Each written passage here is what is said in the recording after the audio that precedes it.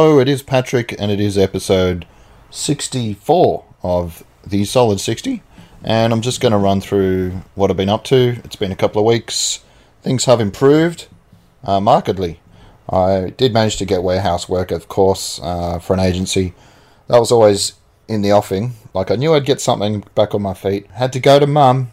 Go, look, things are getting desperate. Thanks to her, I could drive down to Melbourne for PAX, which was fun.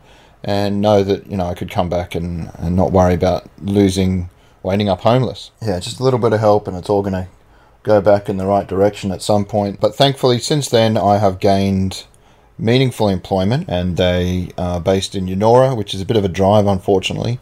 So that's going to take maybe 40-something minutes when I leave at about 6 in the morning, depending on traffic. I haven't made the trip at the start time yet, like to get there on time for work. I've been there in the afternoon for an interview, and since then just communicated via phone and email. But they're all happy. They gave me a medical, which is always a good sign, and then I signed a contract.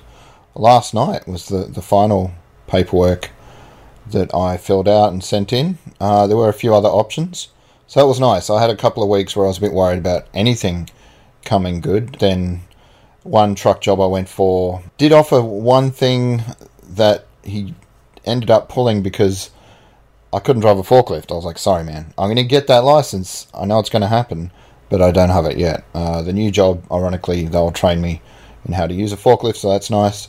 But at this present time, I couldn't help him out and do what sounded like a reasonably decent gig. It was long hours. I think it was something like 10 hours a day, but the money was plentiful. I think he was talking about $1,600 or $1,700 a week, and you're just driving all over the place. It's like Wollongong and north and south, and they really run you ragged, that place. T&D Transport or something.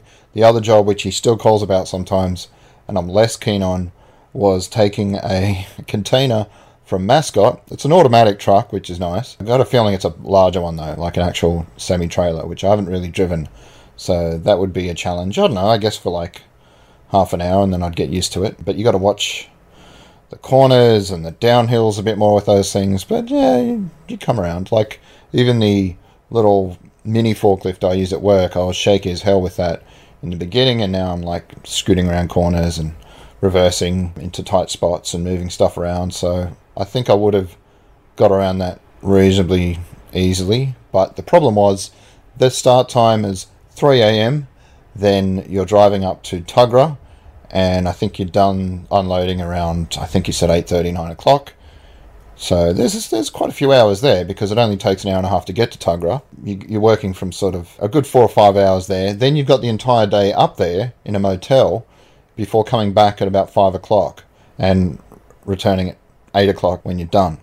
So that's a big day. That's probably 18, 19 hours of the day at least, and that you're not at home. So the cats would starve. No, they'd be all right. But there was something appealing about the adventure of it. I mean, you're still doing quite a few hours, even if a lot of it's downtime. There's still at least 6-ish hours, I think, there of actual, work. So you're not really getting away with too much. It's not like a corrections shift where you're just reading a book or watching movies in a hospital. But yeah, it was something about it was like, that's bizarre. Maybe bizarre enough to be... It's just different. Not for everyone, though, because he just keeps calling out and like, yeah, we had another guy drive up and back and said he didn't want it. So I feel bad for the guy who's trying to get out of it and clearly just can't, because no one wants the job. But it's academic now, because, yeah, I'm going to take this one where it's 70k flat for... I think it's... Well, the contract says 38 hours, but you're working from 7 till 4 from Monday to Saturday, with 2 weeks where it's just Monday to Friday. So basically 2 extra Saturdays a month. And eventually, after 6 months, it's 75k, and so that's okay. I mean, you can get by. I'll be alright. I won't have to worry about rent and all that, but I'll never be buying that GTR, so I don't know. But I posted all 3 options. The third one was staying at the agency and potentially driving trucks for Linfox, which the money would probably be a little bit better in the long run, but for now I'd have to really just take my chances with the casual shifts and hope that they come through with their promise. But in the meantime, I could stuff up somehow and that's it, you're gone. I mean, technically the same is true on a trial. First 6 months you're on probation, but at least you're accruing annual leave already. You get sick days. I won't use any, but the point is you hit the ground running there. Ultimately the money might not be as good, but it's a smaller company, so hopefully they're good people like the glass place was, and yeah, you get to make a mark. Whereas it really looks like at Linfox, I mean, that place is huge. You're just going to be another number, and they just fired someone for some unknown reason. Like, they don't, not that I want it to be total cakewalk, but the scrutiny level is insane at that place. You even leave a phone in your pocket in the warehouse, you're gone. Like, someone's phone rang the other day in a toolbox talk, sent home, never to come back.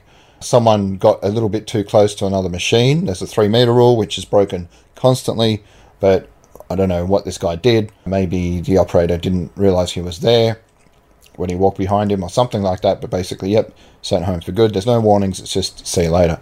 So, which is what they can do. That's perfectly within their rights with agency staff. Because all the full-time staff are going on strike. So that's a bit of drama. They're worried about them intimidating us and having picket lines that we need to cross, and they'll get a bus. And that's pretty much the only reason they've brought in casual staff, to cover for the striking employees who want, for some reason, to get paid the same amount as the other guys in the same union who do exactly the same job, just further south. They're on, I think, about 29, 30 an hour. The guys here are on 24. So for some bizarre reason, they feel like they deserve to get paid exactly the same amount. Go figure. I don't understand where they get that crazy idea, but that's what the action's about. And the boss is somehow trying to justify it to us by saying, yeah, well, it's a different competitive model and our contract's not as long, so we have to be more market orientated, and it's just a bunch of bullshit. They just basically don't want to. He said that if they did pay them that rate, they would lose the contract and no one would have a job. But yeah, I think there's a bit of greed on both sides. So maybe the guys I think it's down in Victoria, they get more, and there's certain reasons why that's not practical up here. Hopefully they meet in the middle and everyone's happy. But for me, I don't think it's somewhere long term that I want to be. I am enjoying the time moving quickly. I don't really get to check my phone, but the fact is you're so busy that 2-3 hours can just not flip by. You're still looking up now and then and go, oh man, I'm hungry, or whatever it is. It's not exactly the most exciting work. You're running around picking paint tins from shelves and boxes of glue and all sorts of stuff like that. But if you push yourself hard, you can get through the day pretty easily. And I've had a few missteps with you would be surprised how hard it is to get a pile of crap to sit straight and be stable and good enough for the giant shrink wrap machine to work properly. I've had to learn that there's more to it than just putting stuff in a general pile. There is actually an art to it, and I think I'm getting better with that. But it's all redundant. As said, I'm starting as a truckie again next week, so I'll be able to get back into podcasts. I haven't really listened to much other than the odd short trip in a car, so I'll be able to. It's really become an obsession with me, getting through these favourites. Like, I got caught up on Tell 'em Steve Dave, and there's probably one or two now that I have to listen to, but basically I'm all up to date. And it was a long slog, but weirdly at the end it started getting really fast. Like the last sort of year or so of episodes I just smashed through, and it was like, oh, I expected a lot more content, to be honest. I was like, I didn't want to comment on any Facebook groups that they have or any of the online chatter. There's even a Reddit for it, a subreddit that I wanted to stay away from because I didn't want spoilers, or basically I wanted to come in and know what people were talking about. But even just, I could have started jumping online when I was only up to about 2 or 3 years ago, because there hasn't really been a lot of developments since then. It's all been pretty much the same jokes. And yeah, the only real big thing that happened was that Get 'em Steve Dave's house burnt down in a fire. So I feel bad for him. But at least now I can sort of, when they do a big package like all the Christmas episodes that they sell, they put them together and you can buy them in one big hit. I might grab those because they're still behind a paywall. And I'm not big on paying for podcasts. I still listen to Ralph Garman now and then on his Monday. And he's got a new kind of concept he came up with because he has to earn. He lost his radio job, so he's like, oh, how can I live on this? And he basically has a free episode on Monday and the rest you have to pay for. And I'm just like, I've got like 6 million episodes I need to listen to. So why would I start paying for one, even if I like the guy? He's not really the same without Kevin Smith. Like, that chemistry that they have and the topics that they cover, it really hits it for me in that sweet spot. I do like his podcast, but to pay whatever it is, even though it's only $5 a month or something, I'm just like, if I cross that threshold, that's it. Then I'm on the Patreon for Tell 'em Steve Dave. Then it's like the streaming stuff, which I've kind of gone down that road. It's bad enough. I've got Stan, Netflix, Amazon, and eventually I'll probably have Hulu or Disney Plus or whatever else ends up over here. And that's starting, it's today, I haven't mentioned that yet, the 24th of October. I believe Disney is coming out next month. So National Geographic got kicked off. I got a letter the other day, I think it was NRMA or someone like that, and it was like, yeah, we no longer have National Geographic. And it's like, well, you know where that's going. So I'll definitely jump on board with that, because you've got the Mandalorian and all these amazing shows starting, so it's going to be exciting. And of course, I think it's December, you've got the last sort of Star Wars film of that story arc, basically, with Leia and Solo and Daisy Ridley, all these characters that for a long time have been a part of our lives, and it's going to all come to a close, and hopefully it's a good one. It's J.J. Abrams again. He's going to steer the ship right. You're not going to hopefully give the haters too many easy wins. Like The Last Jedi, I enjoyed a lot, but I had no issues with Rose Tico or any of those SJW characters that people get upset about. I was like, it's a great story. I'm into it for that. I don't care what color they are, what gender they are. It's all awesome. Bring it on. But yeah, there was some issues with some of the narrative stuff, like these giant ships that were just chasing each other for way too long, and then they could skip off to other worlds and come back, and a lot of that made zero sense. Yeah, there's been some good defenses made for it by different people, and that the main problem a lot of other people had was that the Mark Hamill, Luke Skywalker story arc went weird and wasn't true to his character. But I've read some good essays showing where, no, it actually was exactly the way it would have gone, exactly what he would have done. So, and it works for him. I can't remember those finer points right now, but I was like, yeah, okay, that works. And hopefully J.J. Abrams ties it all up, and we're all going to be happy. It doesn't seem to be getting the same buzz as the last couple of films did. Maybe everyone's got a bit of fatigue, like Han Solo didn't do that well because they were just pumping him out so frequently, and that's obviously changing now. They're going to have this film, then maybe one a year, and then they've got the stuff on streaming thing, so that'll probably be enough. So it's never going to be like insane levels of hype that you used to get when it was spaced out by like decades, but it's still an important piece of pop culture that I think has its place, and I'll always be there to watch it. I won't be, again, one of those fanboys that lines up around the block, but it's definitely a part of what I'm happy to consume, and I'm interested in what they do with it. I don't know if I'll ever get to go see the theme parks that they're building. There's one in Florida that is going to open soon. It's an entire experience. It's like a week-long $2,000 role-play adventure where you dress as the part, you go to the Millennium Falcon through a secret tunnel, because you can't mix up with the normal park goers, because if you go to the normal Disney park thing, you can't dress up. You've got to just be in normal street clothes, because they don't want people confusing you as a actor. They represent Disney, and if you do something that harms the brand, that's a bad look. But apparently in this one closed off theme park, then it's the other way around. You must dress up. And then I guess everyone there knows that, yeah, if someone does something douchey, that's on them, not Disney. So, however that works, it sounds really cool. And I would love to do that one day, and it's never going to come here. So hopefully someday in the future that can happen, because I just love that it's the closest we can get to living in some alternate future fantasy. The Outer Limits, I watched a video on that today. I believe that's what it's called. I have to go to Facebook. No, I don't want to. I closed my Facebook browsers because it's way too distracting. I spent far too long arguing with idiots on a group which I've mentioned before, Conservatives and Liberals Uncensored. It's like 3,000 conservatives and maybe 2 or 3 plucky heroes that jump up now and then and take what's coming to us, because they're just like, oh.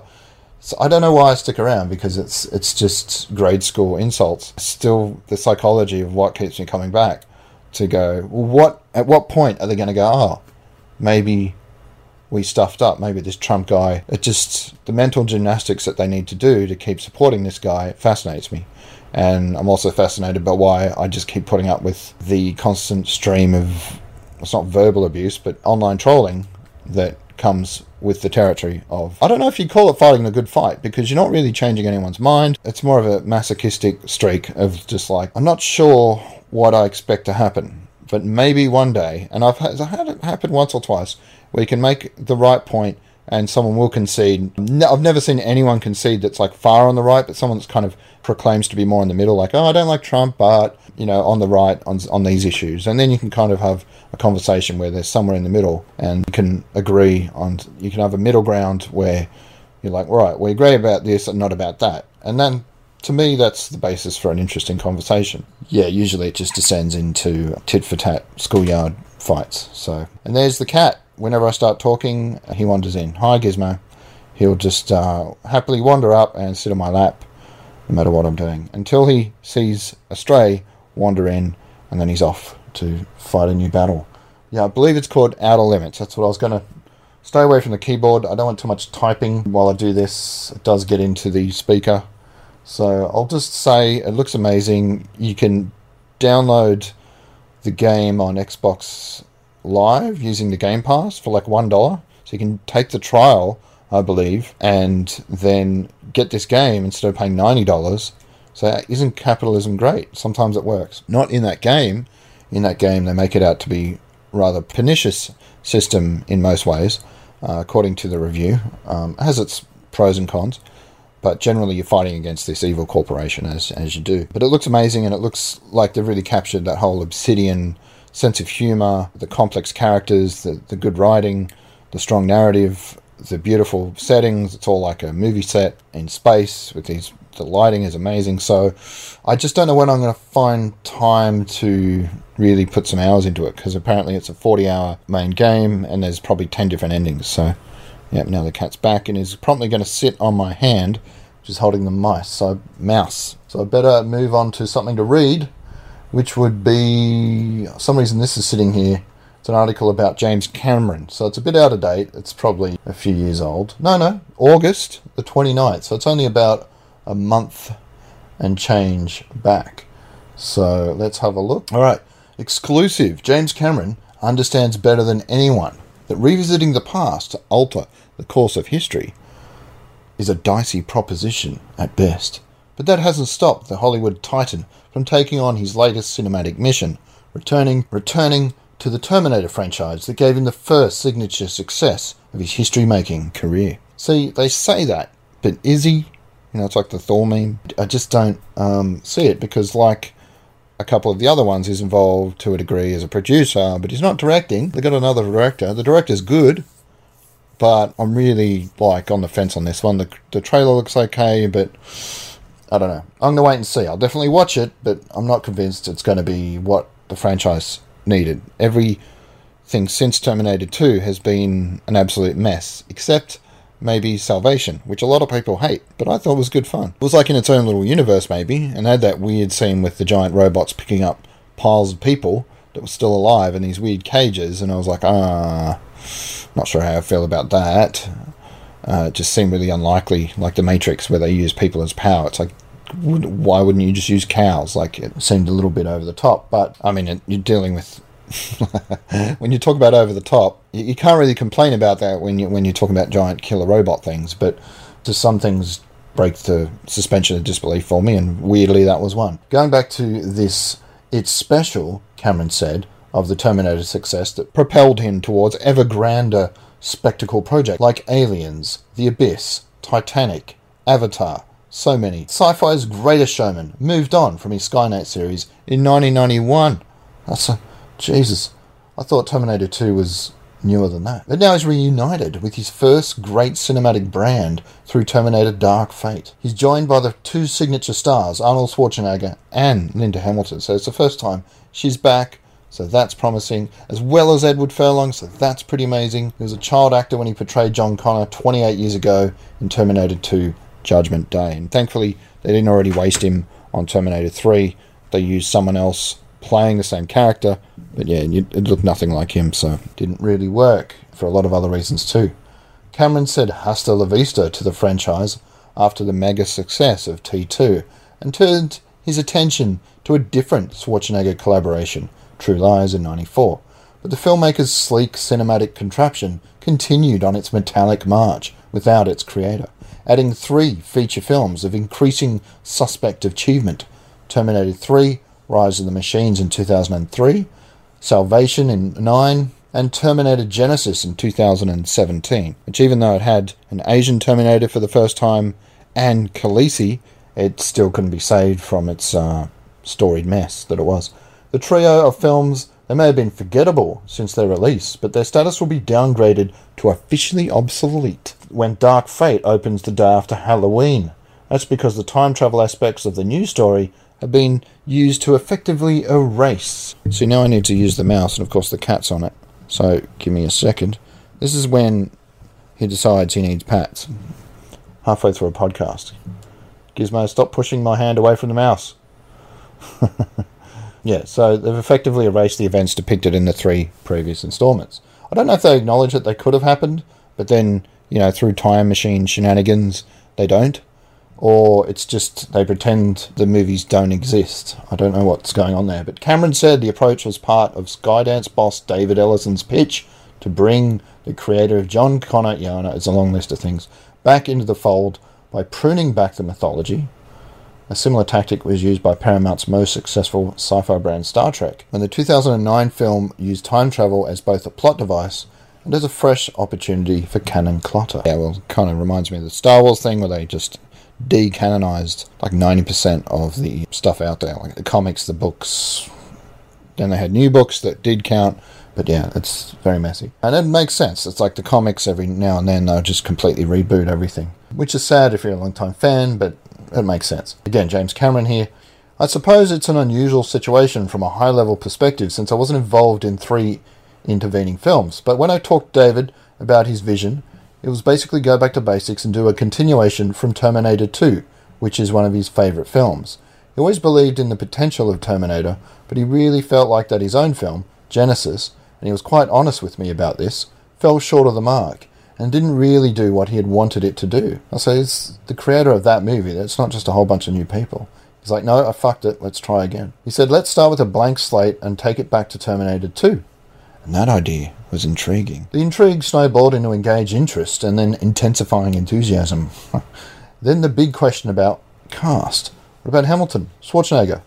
Cameron and Ellison huddled with Tim Miller. That's who it is, the Deadpool director. It's not just some fly-by-night hack. It's Tim Miller himself. He'd already been brought aboard to helm the next Terminator film, and the plan was a sequel to Genisys. And the 3 gnawed away at the possibilities. A quick consensus formed. Everyone wanted the return of Sarah Connor, but only if Hamilton had returned to play the part herself. We spent several weeks breaking story and figuring out what type of story we wanted to tell, so we would have something to pitch Linda, said Cameron, who was married to the actress from 97 to 99. Wow, better get the pitch right, because she ain't brooking no bullshit. We rolled up our sleeves and started to break out the story, and when we got a handle on something, we looked at it as a 3-film arc, so there is a greater story there to be told. If we get fortunate enough to make some money, we know exactly where we can go with the subsequent films. I love how even James Cameron is beholden to box office sales now. Like after his storied, illustrious, glamorous career, he still can't just go, I'm going to make 3 films no matter what. Though he seems to be doing that with Avatar, but of course it made all the money. So it only just got knocked off the top spot. So I guess that makes sense. And it has been, nearly 30 years since there was a really successful Terminator film, so yeah, they've got to get this one right. It's produced by Cameron and Ellison's Skydance. What else do they do? Cameron wrote this treatment and took a hands-on producer role, so more hands-on than anything so far. That's good to know. Miller directed the film off a script by a writer's room that teamed Josh Friedman of the TV Terminator with David S. Goyer of the Dark Knight trilogy, Justin Rhodes and Billy Ray, whoever they are. I'm sure they're great. More scrolling needed. We're going to fight the cat. Oh God, come on. Cameron is quick to point out that Miller is the director of the film in every sense. My belief is that if you get a director who's grown up and knows what to do, you turn them loose. My role as a producer was in pre-production, prep and shepherding the script. But it was Tim's film when it was all done. I'm alright with Tim. He can just do whatever he wants. This young, plucky, up-and-coming director. In fact, Cameron, consumed by the sheer scope of the Avatar sequels and their world creation demands, never personally visited the Dark Fate set. Oh, that's not good. I want him all over it. At least visit the set, goddammit. Now the cat's literally biting the shit out of my hand. Okay, that's enough. No, oh my God, he just got... That was painful. Claw went into the lap. From a distance, he took a strong active interest in the story elements. With Cameron and the familiar stars back, there'd been a surge in morale for the cast, crew and creative team. But Cameron knew one aspect of the project that required more than bandwagon gusto. I focused on getting the script punched up. I didn't feel we went into the shoot with the script exactly where it should have been. There was a lot of momentum. There was a start date. There was a lot of energy and a lot of go fever. But the script wasn't where it needed to be. So I quietly worked on it in the background and shipping out pages. Sometimes I was shipping out pages the day before they shot a scene. I'm not sure that was 100% always helpful, but overall I kept the characters on track and sounding right and being where they needed to be. Christ. It's, well, great films have been made that way, I guess, but yeah, it's a bit concerning. Did Cameron go back to dissect the 3 films made without his participation? Yes. He and the project writing team did revisit the 3rd, 4th and 5th movies in the Killer Cyborg series, which Cameron says revealed some things that would need to avoid. Wow, they fucked up, not me. Deadline. Edit your shit. So I'll say it the way it meant to be said, which Cameron said revealed some things that would need to be avoided if Dark Fate is to have any chance of a bright destiny. Oh God. One of the things that seemed obvious from looking at the films that came along later was that we would need to get everything back to basics and we would need to avoid the mistakes of making things overly complex, and that we needed to avoid stories that jump around in time and one that goes backwards and forwards in time. Let's keep it simple in the relative unity of time. So he's already got me confused. With the story, let's have the whole thing play out in 36 hours or 48 hours. In the first 2 movies, everything plays out in less than 2 days in each one, so there's energy and momentum. He also wanted to return to the ominous and visceral world presented in the first 2 films, which present a story universe of gunmetal hues, high-caliber action, and hard choices. That created a conflict, however, between the 2 imperatives, matching the early films with their promise of gritty, unrelenting R-rated action, versus keeping the film in a PG-13 arena where the broadest audience and biggest box office would stay viable. The tug in either direction was substantial, and no easy answer presented itself. Why are they doing it 13? Do it R. Jesus, you can make money with R. Look at Joker. Deadpool himself, the director from that movie, is... well, that's frustrating. Science fiction filmmaking has been compromised over the past couple of decades. That compromise is trying to pander to a large audience and making these big, expensive movies, and then following the common wisdom that, well, once you're making one of those movies that reflexes, it must be PG-13. And the thinking is, if it's not, then you'll cut out 25-30% of your potential earning power. And on a big film, that's your margin. That can be the difference between profitability or losing money. I can understand the pressure, but... In the end, Paramount told producers to give Dark Fate the kind of intense action and menace that befits its name and heritage. Of course, the previous 2 Terminator films were each PG-13, expeditions into the Skynet mythology, and in the end, that may have done more to embrace the R-rated approach than anything else. Yeah, because they lost the edge a bit. The stakes of that kind of decision have been raised by the marketplace opportunity presented by China, which will accept intense PG-13 fare, such as the Fox film Spawn, but won't take R-rated content like Fox's Logan. In some rare cases, there may be a third option, Deadpool 2, which is a repackaged version that adds new content but also excises moments of, say, intense violence or sexually charged imagery in order to meet PG-13 guidelines. Few films lend themselves to that kind of reworking, but the meta-storytelling approach of Deadpool 2 made it viable.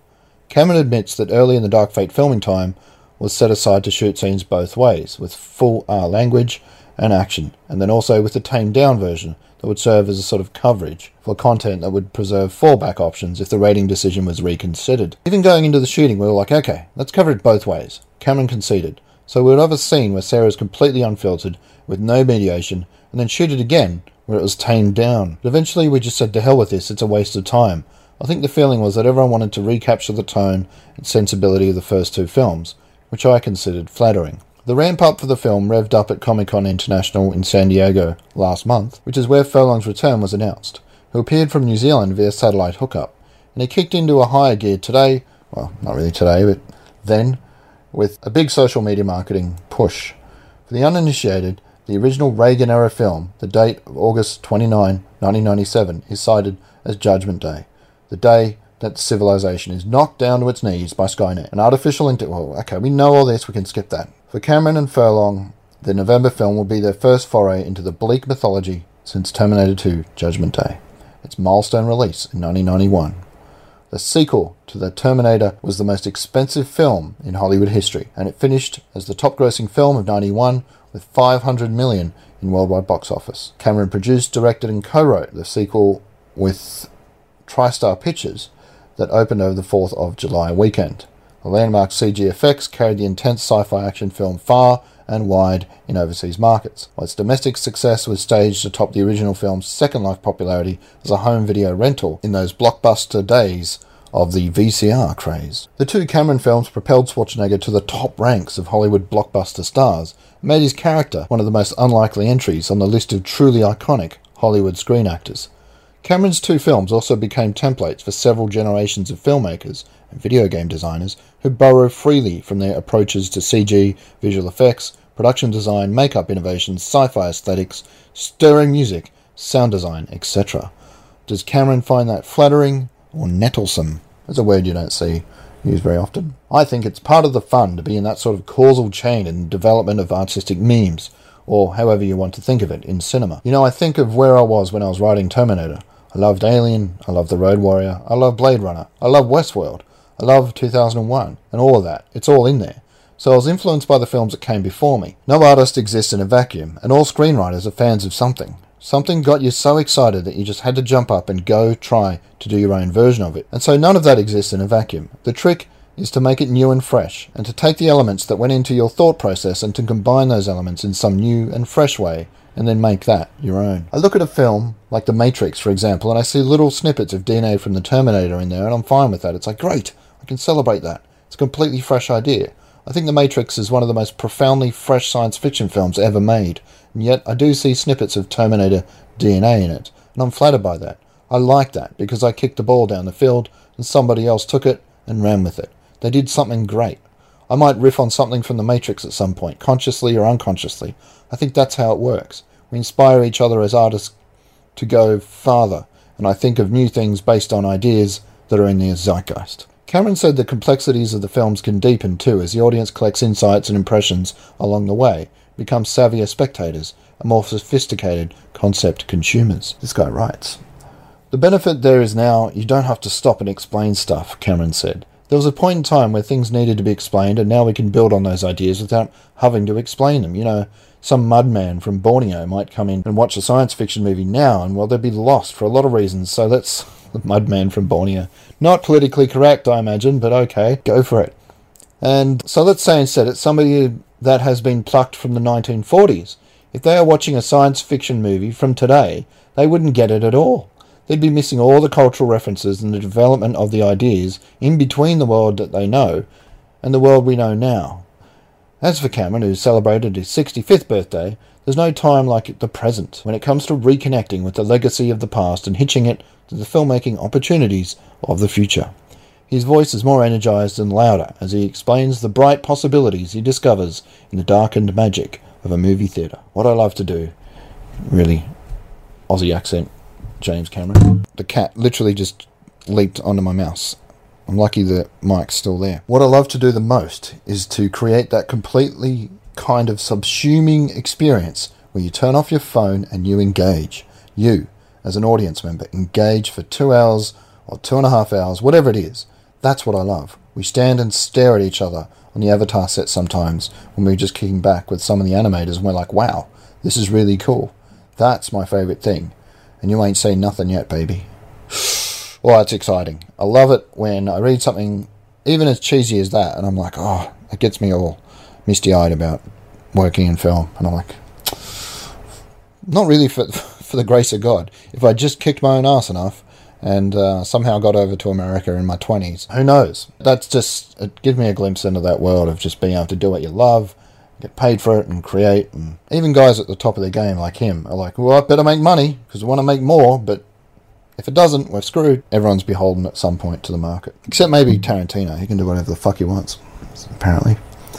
So that's that. That was written by God knows who. I should throw that in there. I have to scroll all the way out. You can probably hear that. Jeff Boucher for, of course, Deadline. And do some good stuff. I might go back to their TV because I do need to come up with some new content for the Banana Split.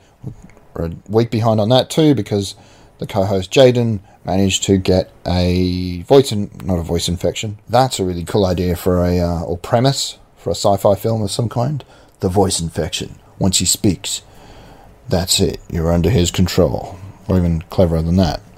I'm riffing here. I'll leave it on the main page because I need some content. We're going to talk about PAX. I want to do a bit of that here, I'm tempted. Basically, I had an awesome time. That was my first media pass. Hopefully, I did write an article a week later, get plenty of photos out, and hopefully they're happy and I can do the same next year. So I'm going to go into that in more detail on Sunday. Hopefully we get that done. It is now nearly midnight. I'm awake in 5 hours for a second last day in the warehouse. Hopefully I don't drop more paint. And I've only done that once so far. So you've got to be careful where you put those things and how fast you go around corners, put it that way. There's a lot of stuff on the front page about BBC facing extinction if it fails to win back young viewers from Netflix and YouTube. Ofcom. Oh wow, so that's from the government itself, its regulator. They're like, we're just going to delete that entire fucking giant mammoth monolithic institution that is the BBC because everyone's on Netflix. I never would have thought I'd seen the day. If they're talking about that now, it probably won't happen now, but you can see that in 10, 20 years it's not a good sign. It's on the way out. And you need like an independent bulwark to buttress culture with stuff that's well thought out and done not just with the bottom dollar in mind. I mean, you need to be going where the viewers are, but there's a space for stuff like Sesame Street wouldn't exist without a bit of support early on. Joker, we're going to talk about that as well on Sunday. Everyone's seen that. We did talk about it already, but I was going to mention that that's made nearly $500 million on a par with Avengers Infinity War for like an opening weekend. So, which is insane. It's made all the money. It's beaten Deadpool as the highest ever grossing R-rated movie. So I was going to read, actually I've got the trivia set up there, good to go, but we're at 43 minutes now, barring some small edits. So that will do. I think I don't want to kill myself with this thing, and I've got to keep it fun, and you've got to get to work or whatever you're doing next. So stay happy, stay in touch. I'm an open book. But just stay in touch, and because I love feedback. I do hear now and then that people enjoy this, but I can never get enough. It's like, tell me what to do that works and tell me what doesn't work. I believe the one I did about the flamboyant scientist went on a bit long, but once I got my teeth into it, that was it. I think today was alright. I'm happy. Hopefully you're happy. And that is the Solid 60 for another week. Hopefully I'm back at some point in November. I call it weekly, but we do it when it works. So that's it. Peace out. Have a week.